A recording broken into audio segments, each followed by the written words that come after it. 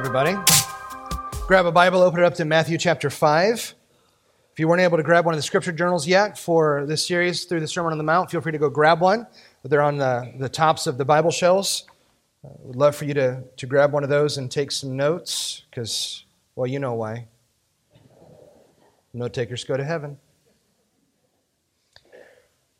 This world gives us much to mourn over. When we look back at history, at countless wars and atrocities, it can be overwhelming. In fact, of the 3,400 years of recorded human history, the world has been without war for 268 of them, 8% of the time. But we don't even have to look to the past to see why the world would give us reasons to mourn. We can look at current events. We see the Holocaust of abortion. We see the wretched racism that infects our culture. We see the maligning of morality and nations threatening with war and politics that are fragile at best. But we don't even have to look outside to see reasons to mourn. We just have to look in the mirror. Relationships that imploded, marriages that ended, and children who are rebellious, loss of loved ones, job loss, job dissatisfaction, it's everywhere. The world is broken and beyond repair. There is much to mourn over. Matthew chapter 5, verse 4. God blesses those who mourn, for they will be comforted. Really? I mean, I think as you read through the Beatitudes, these 8 statements Jesus makes to start the Sermon on the Mount, these 8 blessings, I think it's easy to see the blessing found in some of them, but this one is kind of a ridiculous picture. Because you don't walk up to a graveside and pronounce the blessing that's inherent in that moment. So what is Jesus saying to us? Well, the Bible has much to say about mourning. Back in the Old Testament, after the exile, some of the Jews were still in Babylon and some had been allowed to go back to Jerusalem. Nehemiah was still in Babylon, and many of his friends and coworkers had already been allowed back to Jerusalem, and he asked them about the condition of the city. Nehemiah chapter 1, verse 3. They said to me, "Things are not going well for those who return to the province of Judah. They are in great trouble and disgrace. The wall of Jerusalem has been torn down, and the gates have been destroyed by fire." When I heard this, I sat down and wept. In fact, for days I mourned, fasted, and prayed to the God of heaven. When the patriarch Job was struck with unimaginable suffering, his 3 friends came and mourned with him. Job chapter 2, verse 11. When 3 of Job's friends heard of the tragedy he had suffered, they got together and traveled from their homes to comfort and console him. Their names were Eliphaz the Temanite, Bildad the Shuhite, and Zophar the Naamathite. When they saw Job from a distance, they scarcely recognized him. Wailing loudly, they tore their robes and threw dust into the air over their heads to show their grief. Then they sat on the ground with him for 7 days and nights. No one said a word to Job, for they saw that his suffering was too great for words. Well, those are good friends. They've traveled some distance just to be with him, and they sit in silence, mourning with him for a week. The good things that they show here are kind of ruined after they open their mouth and start talking because everything that they say to him is just terrible advice. But in this moment, they get it right. They mourn with him over the suffering. Jesus himself mourned, standing outside of the tomb of Lazarus, his great friend. Jesus weeps. Later, he will stand looking over the city of Jerusalem, and he will mourn. Luke 19, verse 41. But as he came closer to Jerusalem and saw the city ahead, he began to weep. "How I wish today that you of all people would understand the way to peace. But now it is too late, and peace is hidden from your eyes. Before long, your enemies will build ramparts against your walls and encircle you and close in on you from every side. They will crush you into the ground and your children with you. Your enemies will not leave a single stone in place because you did not accept your opportunity for salvation." And a couple of decades later in 70 AD, that's exactly what the Romans did when they invaded Jerusalem and obliterated the city. Biblically, people mourn when things are not the way they should be. We mourn over things that could have been. We mourn over things that should have been. a marriage that should have lasted, a friendship that could have been great, an opportunity that could have been life-changing, a life that should have lasted longer.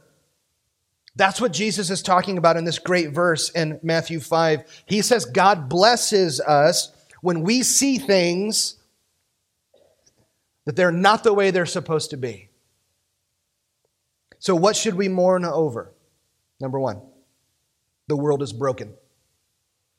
We should mourn because the world is broken. This world is not right. And virtually anybody on any side of any argument will agree, at least at some level, with that statement. The world is not right.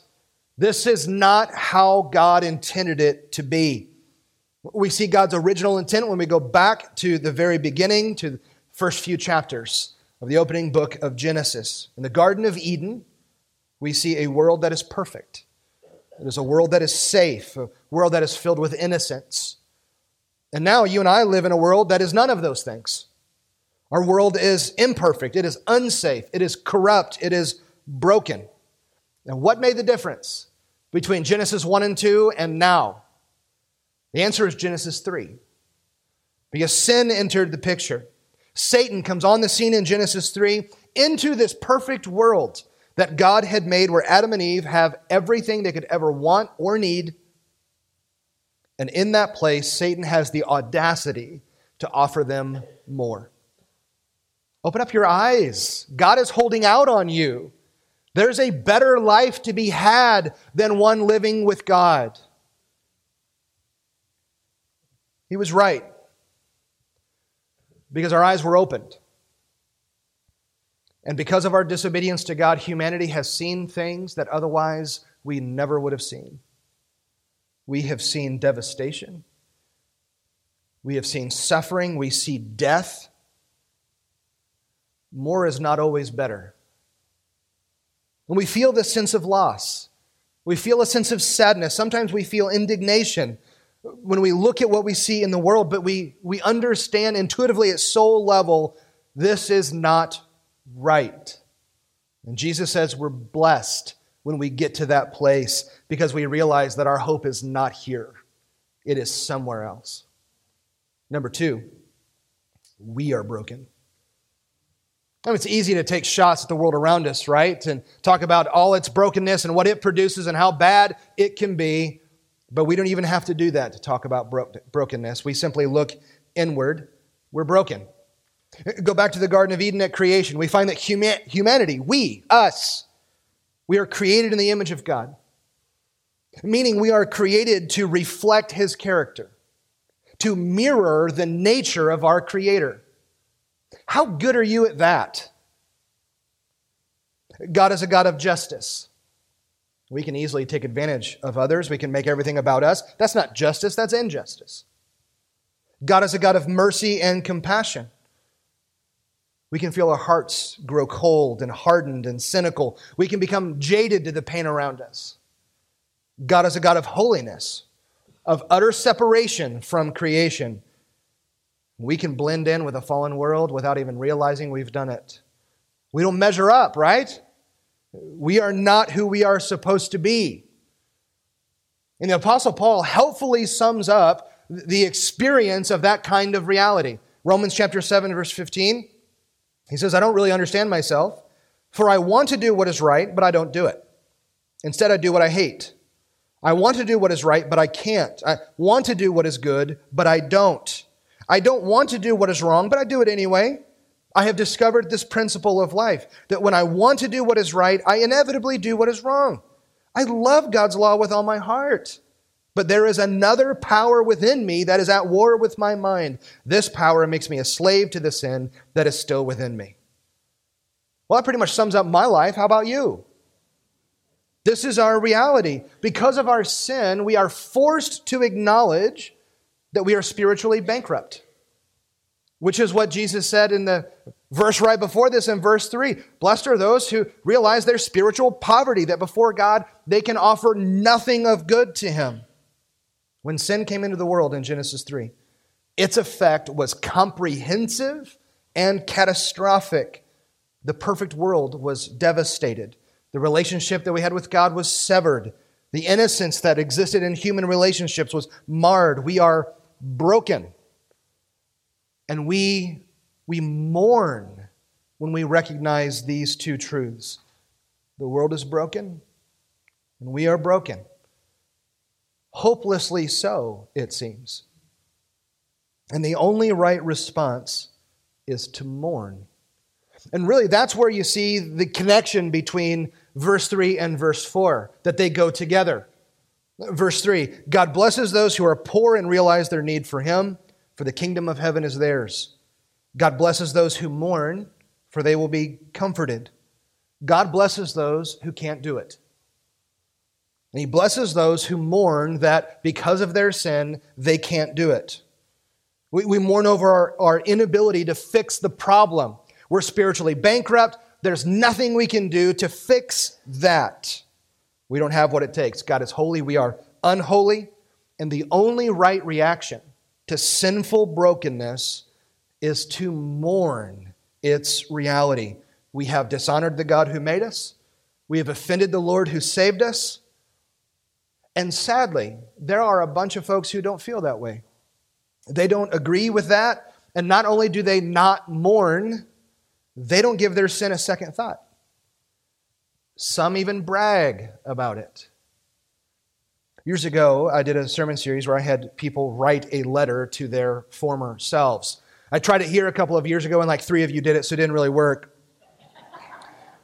But once upon a time, out in the lobby of the church, we had hundreds of these letters posted on the walls in the lobby of the church. And every single week when more of those letters were added, I read every single one of them. And the overwhelming majority viewed their past decisions, their sinful decisions, as something to be respected. There was this assumption of personal awesomeness, that I am awesome right now, and all of those things made me the awesome man or woman I am right now. Therefore, the answer is to repeat them so that I can become the same amazing person I currently am. That is the epitome of human worldly wisdom.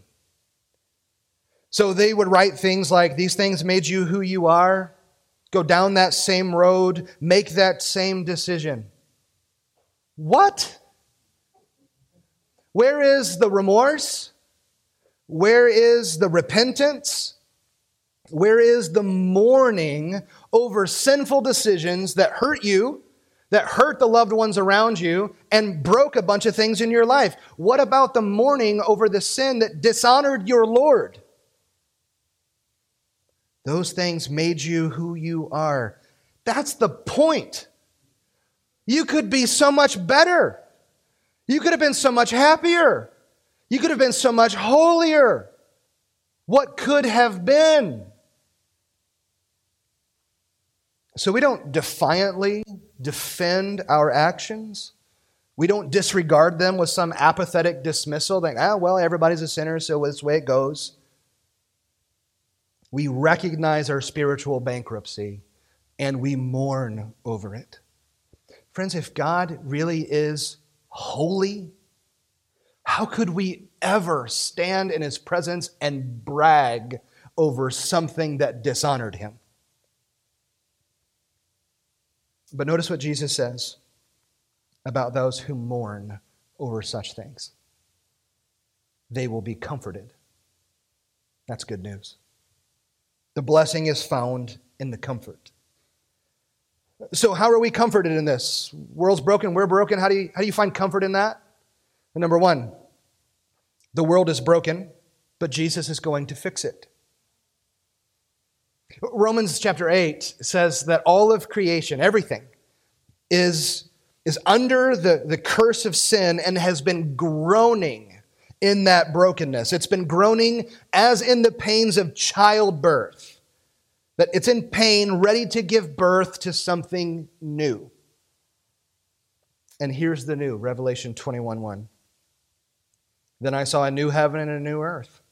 For the old heaven and the old earth had disappeared, and the sea was also gone.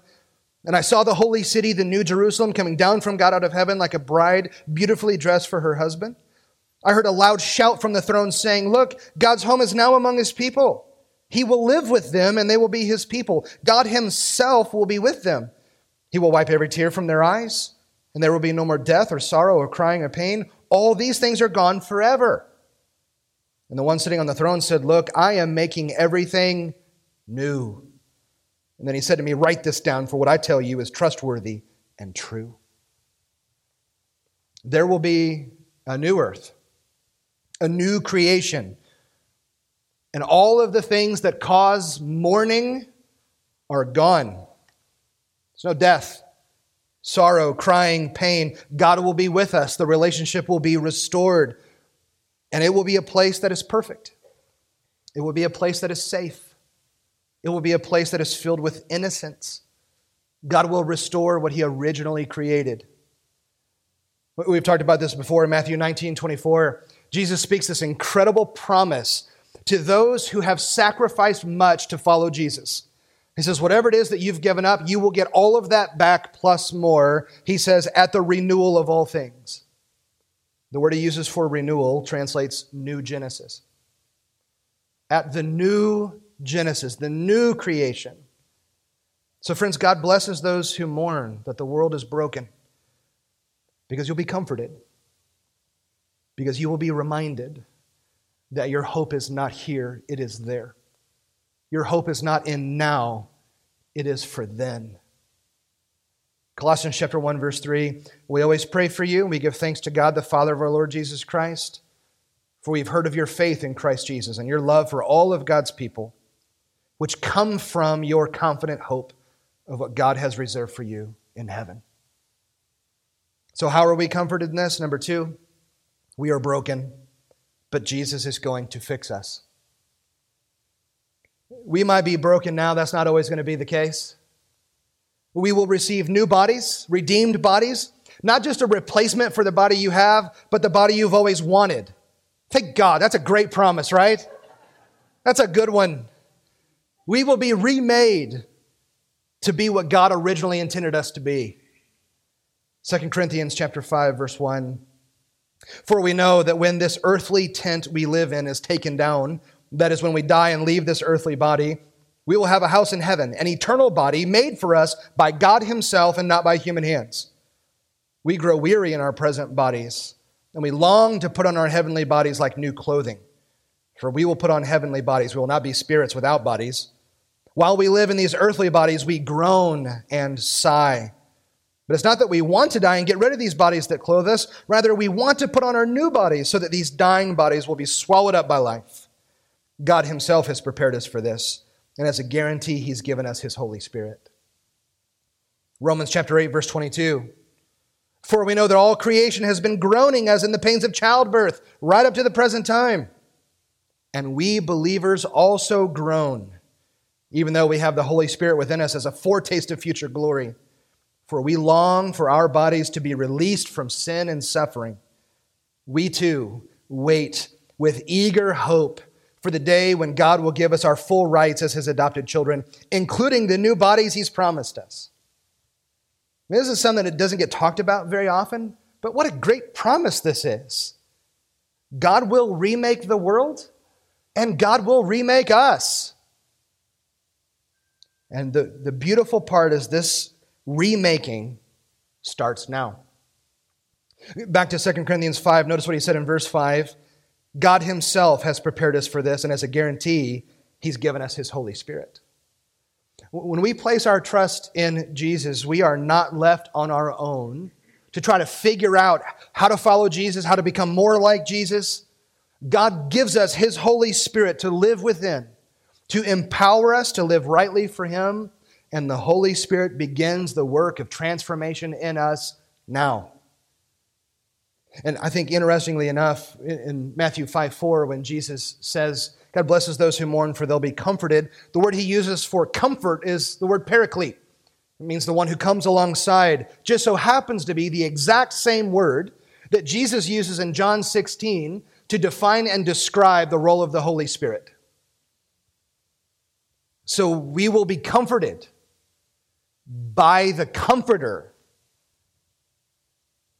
And God the Holy Spirit is working in us and transforming us even now until heaven is our permanent home and the process is completed. Ephesians chapter 1, the end of verse 13. And when you believed in Christ, He identified you as His own by giving you the Holy Spirit whom He promised long ago. The Spirit is God's guarantee that He will give us the inheritance He promised and that He has purchased us to be His own people. God blesses those who mourn, for they will be comforted. So yes, the world is broken. We are broken. But Jesus is going to remake all of it. He's going to remake all of us. So we are blessed when we realize our hope is not in this broken world. It is not in our broken efforts. Our hope is in heaven.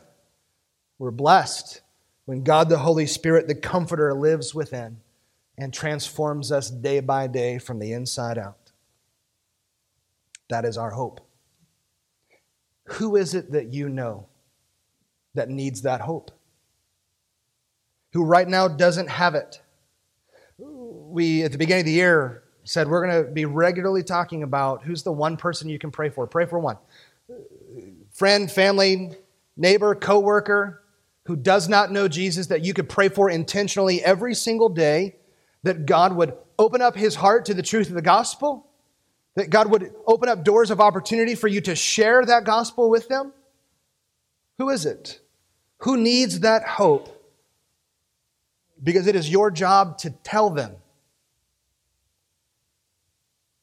And friends in the room who have not placed their trust in Jesus, you can have this hope. It can be yours. You can have the hope that today, that right now, is not all there is. You can have the hope of eternity. You can have the hope that the Lord will remake you.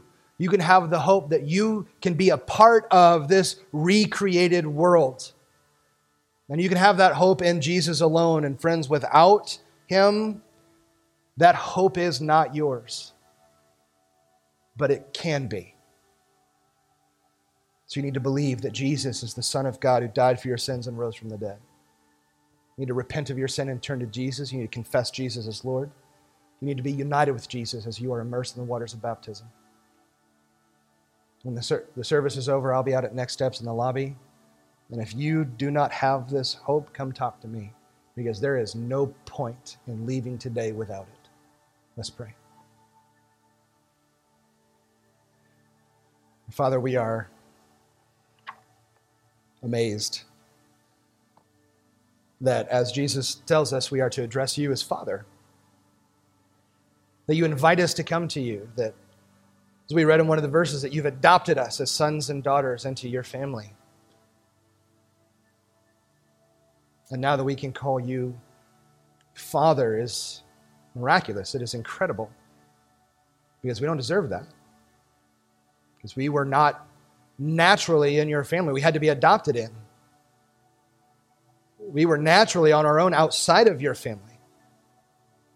Under your wrath because of sin, we, according to Ephesians 2, were dead in our sins. But by your mercy, you raised us to life. By your mercy, you've then adopted those who are yours into your family and said we can call you Father. And because of that, we have infinite hope for the recreation of the world, for the recreation of ourselves, for what will be, that you've guaranteed to us as an inheritance. And for those who have not placed their trust in Jesus, will your Holy Spirit press into them the hopelessness that they have so that you can draw them to yourself so they could find hope. And we acknowledge together that the one source of our hope is Jesus alone, by his work for us on the cross. So for the next few moments, we take a little piece of bread and a little cup of juice, and we remind ourselves yet again the sacrificed body and shed blood of Jesus that forgives us, that grants to us eternity, that indwells us with God the Holy Spirit so that now we can be people who are defined by hope. Thank you for Jesus. It's in his name we pray. Amen.